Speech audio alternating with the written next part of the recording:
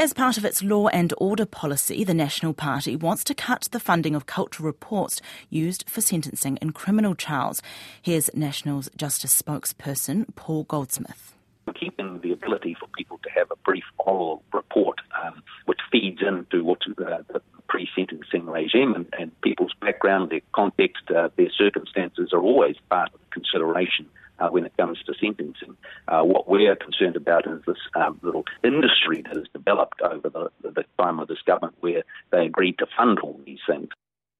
Paul Goldsmith says from 8 cultural reports being written in 2017 to 2,500 last year at a cost of $6 million. Māmari Stephens is an associate professor at Victoria University of Wellington's law faculty, and she's also paid to write cultural reports for the courts.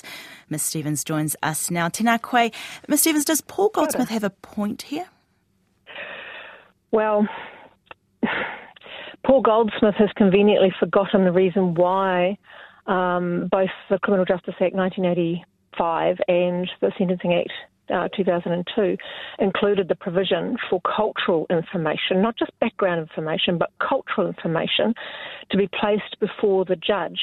And those considerations were to do with creating a mechanism by which Māori experiences, Māori systemic deprivation, incurred as a part of the cultural background within which Māori were living, could be taken into account to address disproportionate sentencing.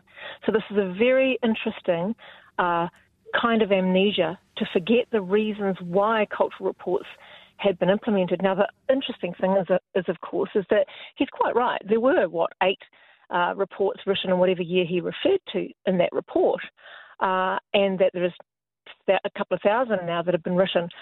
And that coincides with the idea that people need to be provided with good, effective reports that isn't just placing a burden on whānau to stand up in court and speak to their cultural background. Now, sometimes that's actually going to be the absolute best thing that could possibly happen. But in other contexts, whānau may not have the resources, the wherewithal, the time, the ability to speak to those cultural backgrounds that an independent report writer can actually speak to. And one of the reasons this is the case is that provision of information to judges is so much poorer than it used to be. As a former probation officer myself, there used to be a lot more resourcing and time put into pre-sentence reports. You're lucky if you get more than an A4 piece of paper in pre-sentence reports today. And that's not to place any blame on corrections or probation officers, but the fact is that in order to deliver individualised justice, judges need to have information.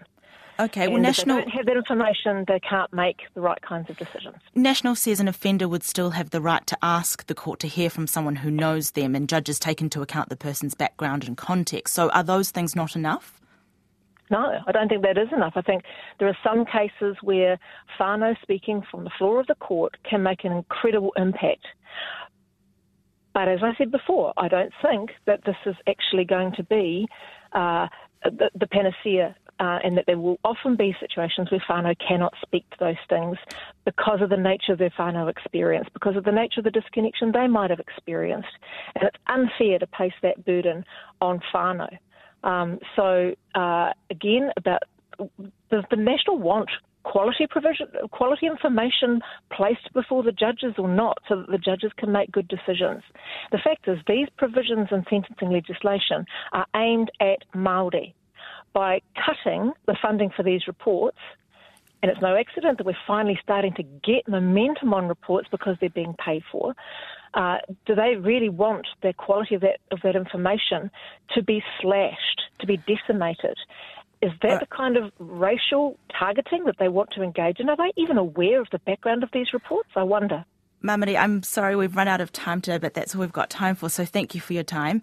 That's Victoria University's Māmari Stephens.